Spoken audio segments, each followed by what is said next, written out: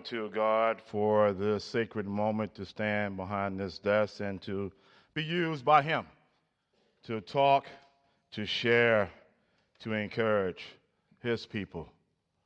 Bring greetings from Knox Presbyterian Church, where the pastor, Michael Moore, is the senior pastor there, the session, and the members, as well as our mission project, Westminster House Christian Fellowship, which I have 3 members with me, and I'd like for them to stand. Stand, please. All right. Amen. So we have Evangelist Louise Stewart.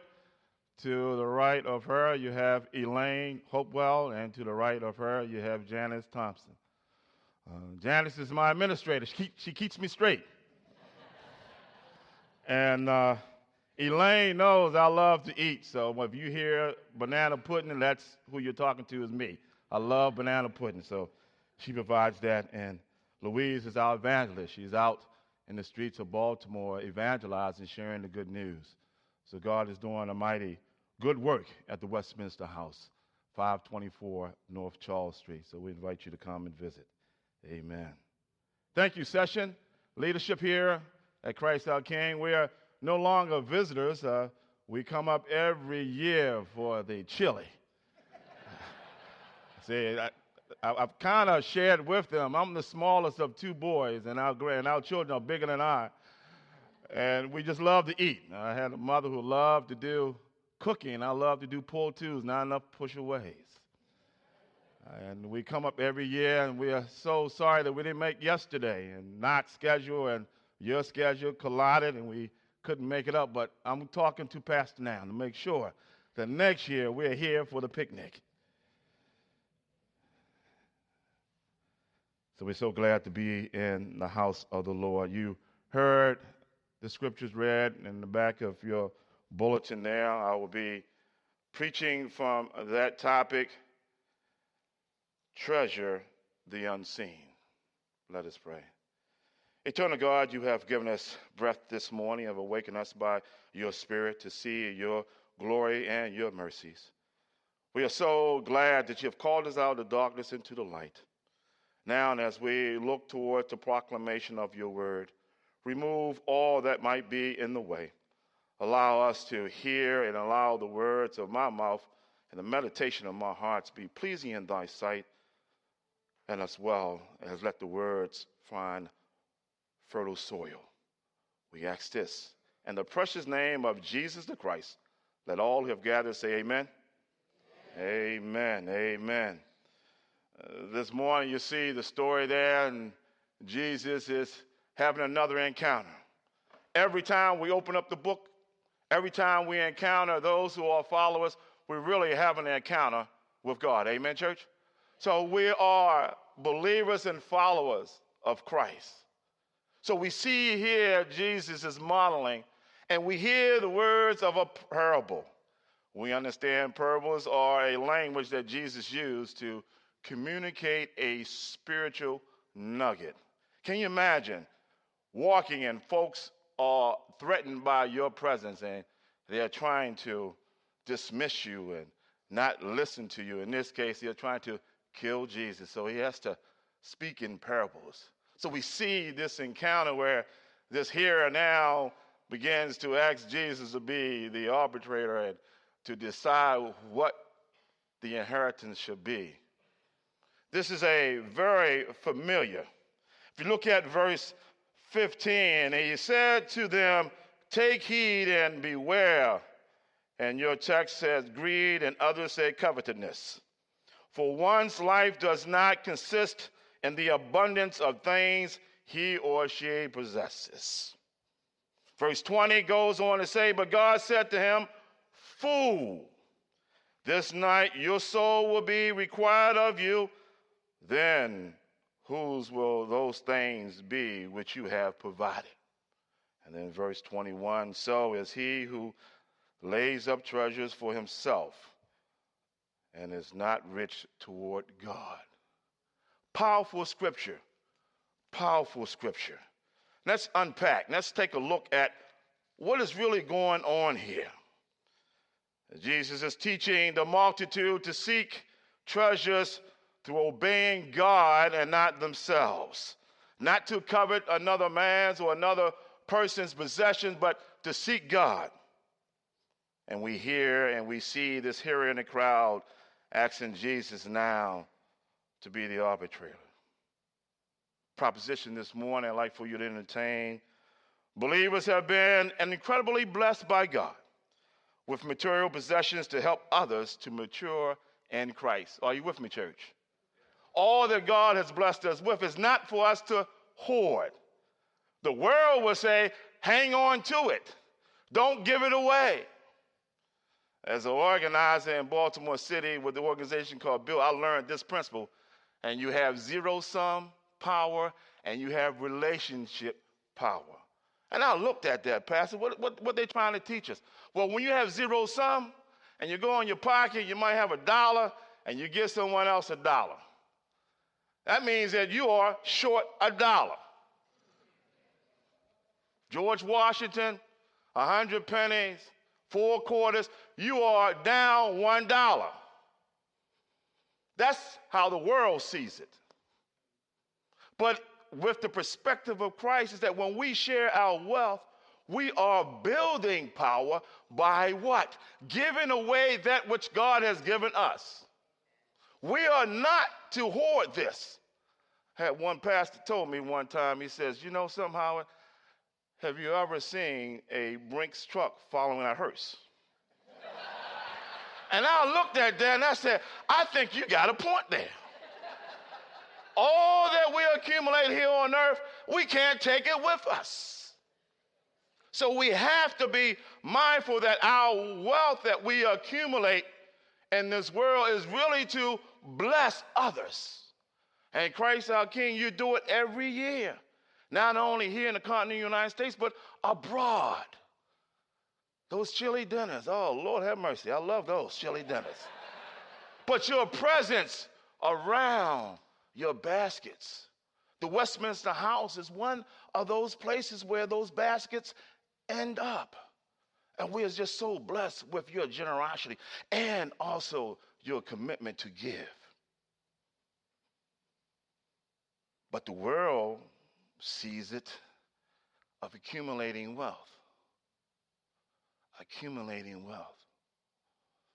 As a professional athlete and the NFL, I'm looking at the headlines, and I tell you, it saddens my heart because I came along at the wrong time. The money that they're making. Now in the NFL, you get into guaranteed money. That means money that you get when you get off from the table. We used to call it a signing bonus, but now we talk about millions of dollars. And sometimes they do well by it, and sometimes they do not. But when we look at this scripture, I would like to begin to answer, how can you treasure the unseen? How can you treasure that? As a teacher in Baltimore County Public School System, my job is to add value to their sons and daughters. Someone did that to me, so therefore I have a passion to give back. Someone saw something in me, just like you see something in your children. I'm the youngest. My brother's 5 years older, and we are both athletes. He's a better athlete than me. But my mother knew something was in the both of us, so she nurtured her limited resources to make sure that we had what we needed. I didn't understand how poor I was until I went to Hampton University. Back then, we called it Hampton Institute. And I realized how poor I was in the world sense. But in the eyes of God, I was rich. Because everything I needed, it appeared. Are you with me, church? So how can we treasure that which is unseen? Let's look at verse 15. And he said to them, take heed and beware of greed or covetousness, for one's life does not consist in the abundance of things he possesses. You can treasure the unseen by avoiding greed. How many folks saw Wall Street, the first one, where Greco said, greed is good? That rung in my mind. Greed is good. See, we are spiritual, having a physical experience. So therefore, we have to constantly keep the lens of God in everything that we see and do. Are you with me, church? Or we will wind up doing what they're doing. A lot of times folks don't want to come into the church house because they say, well, if you're doing that, I can do that over here. Why should I come in? So our mindset, what we do and how we do it, makes a big difference. So greed in the eyes of God is not good. We don't want to have the desire. I'll tell you a little story. My wife is not with me today. She's studying for her master's degree, and I'm always reminded, I tell this to my folks at Westminster House. We were married 5 years, so we're now 6th year. We dated for 8 years. So she says, I want to see more seasons. Anybody heard that before? Sometimes we don't go through enough seasons to really understand the person that we're going to be committed to for life. Well, I was put to the test. We love to walk down the Inner Harbor. I said, okay. So we're walking down the Inner Harbor, and I love to eat. She knew that. She says, okay, let's go eat. I'm thinking we're going to Phillips, Rusty Scupper. No. Let's go up to Hooters. And I said, oh, Lord have mercy. Let me be still for a second. Why are we going there, Pastor? She wanted to see if I had wandering eyes. Everybody with me, young man? And she wanted to know, really, am I the apple of his eye, or are he going to be wondering? And I steadfast and watched my food, watched her, watched my food and watched her, watched my food and watched her. So I passed that test. So you have to be mindful that greed is not good in the eyes of God. We have to avoid that. When we see it, we have to speak to it. Working with low-wage workers in Baltimore City, the city wanted to get the best and pay less. They want the best and pay less. Well, we organized the first living wage in the nation through Build in Baltimore City, where now they're getting a pay increase every year. So we have to be the church. We have to speak truth to power. So when we see greed in a loving way, we need to call it out. Individually, I'm not saying that every dollar that you make, you just give it away. But even God says, give me 10%, amen? And he gives you 90% to do what you need to do. So he wants us to be good stewards of that which he gives us. Not to hoard it up, to store it up and say how much I got. My other thing, my wife, we empty nester now. That's a beautiful thing. We have 4 grown children. My youngest decided to come back. He just finished graduated from art school in York, Pennsylvania. So we gave him about a 3-year plan, but I see now I got to pull the reins in a little bit. He's getting real comfortable on the deck doing barbecuing and everything. Oh, Lord have mercy. Having a good time. But we want to let him know that, yes, you are welcome all the time, but we will be doing you a disservice if we want to just keep you to ourselves. You have something to give to the world. He don't understand that concept yet. Are you trying to kick me out? No. No. I remember when I graduated, I had to come back home for a season before I moved on. So we have to be mindful that what God gives us is not for us to hoard or to keep and say, look what I got. It's probably a millionaire sitting in the audience. I don't know that. Sometimes people don't want people to know what they have because a lot of folks come asking for it, correct? So that which is unseen, God wants us to put on the lens and to give back and not to hoard what he's blessed us with. So the possessions that we have, we cannot take with us. We came into this world with nothing, and we will what? Leave this world. We want our children, our grandchildren to be better off. That's okay.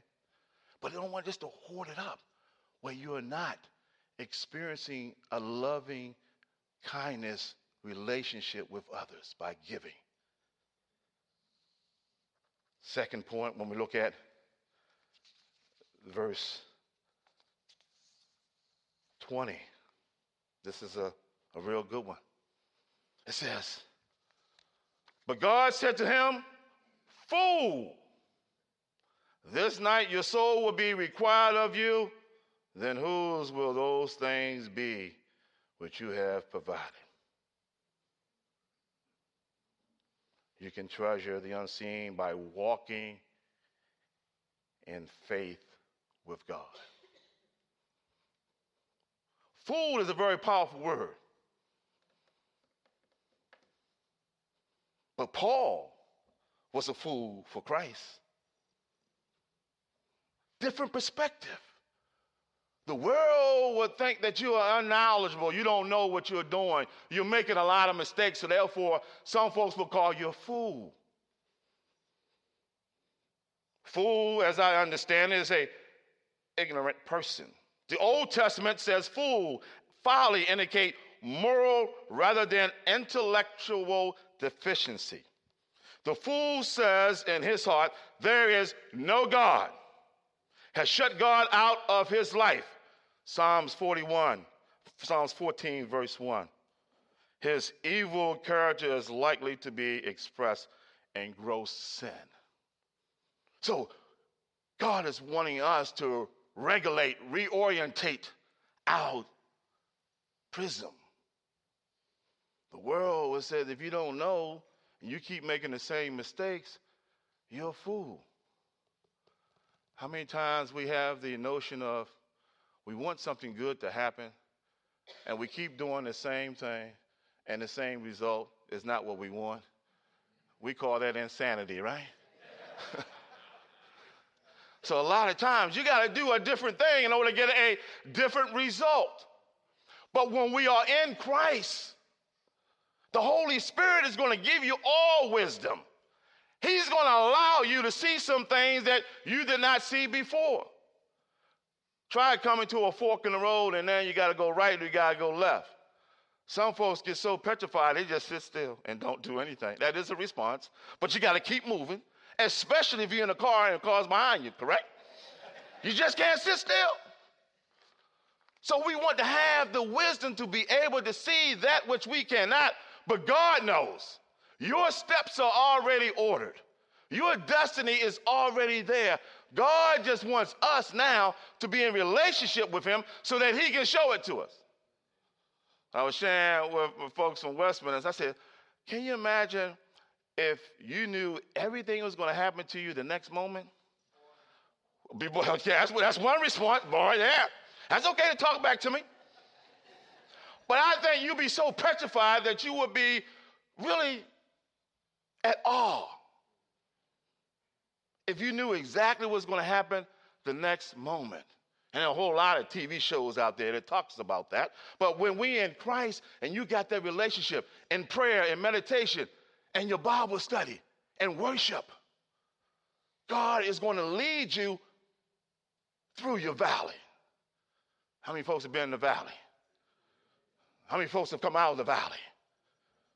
That's your testimony. That's why we have fellowship. We're the only institution that God has created that got a cross hanging out on the marquee. Therefore, we are at a higher standard. So we are not fools in God's eyes. All we have to do is pray for wisdom. Seek his face, and your land will be healed. But we see here that God is calling him a fool. Hebrews 11:1 says, now faith. Are you with me, church?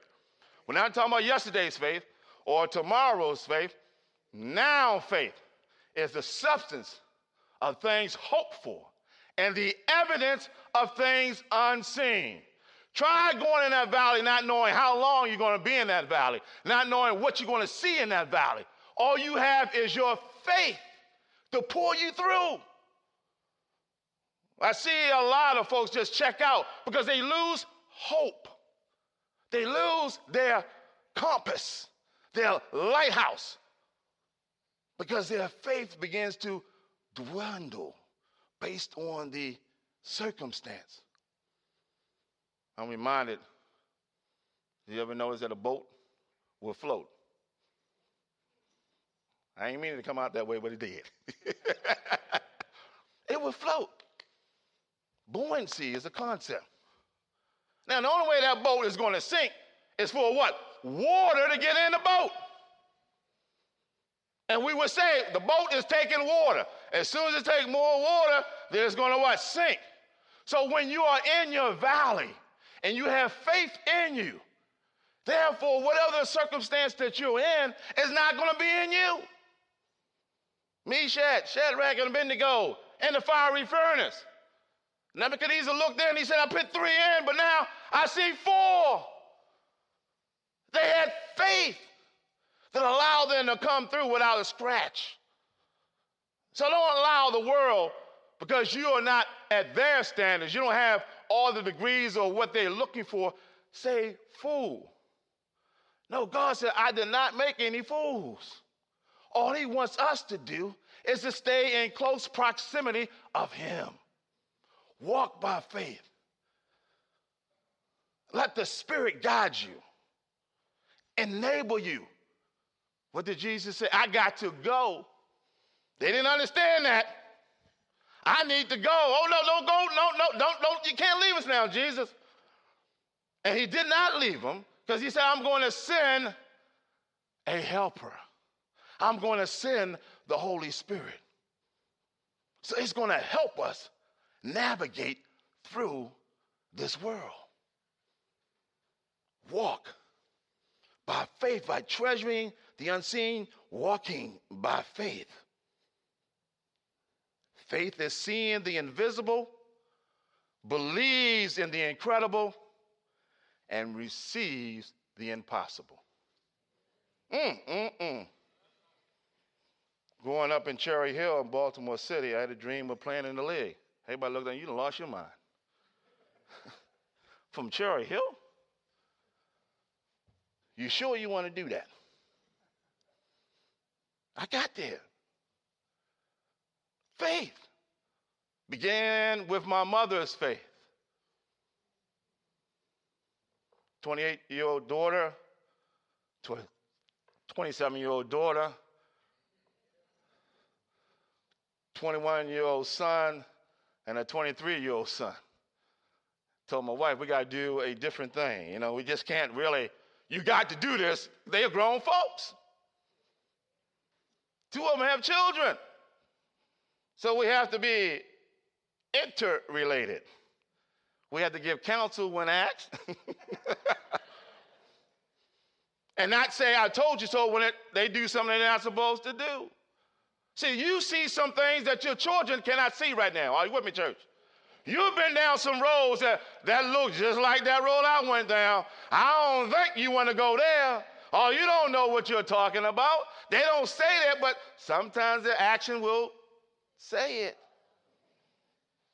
And when they come back, we have to be like the prodigal son. We need to what? Embrace them. Celebrate them.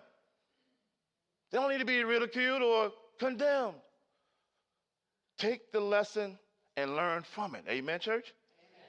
So we can see it as long as we are in proximity of God. The last point this morning, let's look at verse 21. Verse 21. So as he who lays up treasures for himself and is not rich towards God, you can treasure the unseen by avoiding laying up all kinds of treasures. Now, I must confess this. My wife was working on this. I'm a hoarder.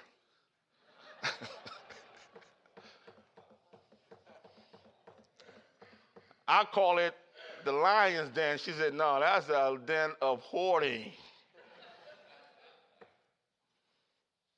And the more I look at it, I got memorabilia of this and that. I got boxes I got to unpack. She said, have you used anything in that tub? I said, no. Well, you need to throw it out. Well, let me go through it for a second and see if there's anything I need. My mother always says, better to have and not need than to need and not have. And she only had a 9th grade education. But we just can't store up stuff that is not going to help us mature as Christians or help someone else mature as a Christian. Your life experiences is your testimony, church. Don't be afraid to share that.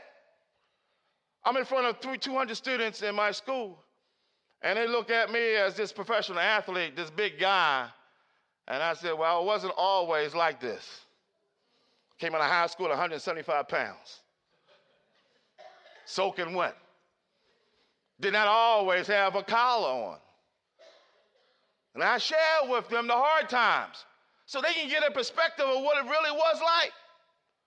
Their world is the computer. When I first started teaching technology and I went to the board and started talking about counterclockwise and clockwise, they looked at me like, what are you talking about? And I took a while in the 8th grade. I said, like, why don't you know this? And then epiphany hit. Their world is what? Digital. They don't really see that secondhand. They don't really look at that clock. So we have to reorientate ourselves. So even though those treasures that we have that we value, we also sometimes got to let some stuff go. Are you with me, church? And that stuff that's impeding you from growing into the vessel that God has created you for, we got to let it go. We don't need to have all the trophies in the house and all the plaques all up. There's only one degree that's hanging in the house now. It's my son's degree. So we don't need to treasure and lay up all these treasures that are not rich to God. Are you with me, church? The treasures of praying unceasingly, praying for a loved one, that's a treasure. Being there when someone falls and picking them up, that's a treasure. A kind word when someone is now battered or abused, defamed, or anything that's negative, we as the church have to embrace everyone. Are you with me, church? So we have to get rid of those treasures that does not help us grow into the likeness of God. And then when we do that, we will multiply. When we do that, the word of Christ is going to expand and explode. At Knox, their slogan is, we are a small church with big expectations. Westminster House slogan, there is no retirement in God's kingdom. God's going to use you at any age, as long as we be rich to him and not rich to this world. Amen? Amen. To God be the glory. Amen.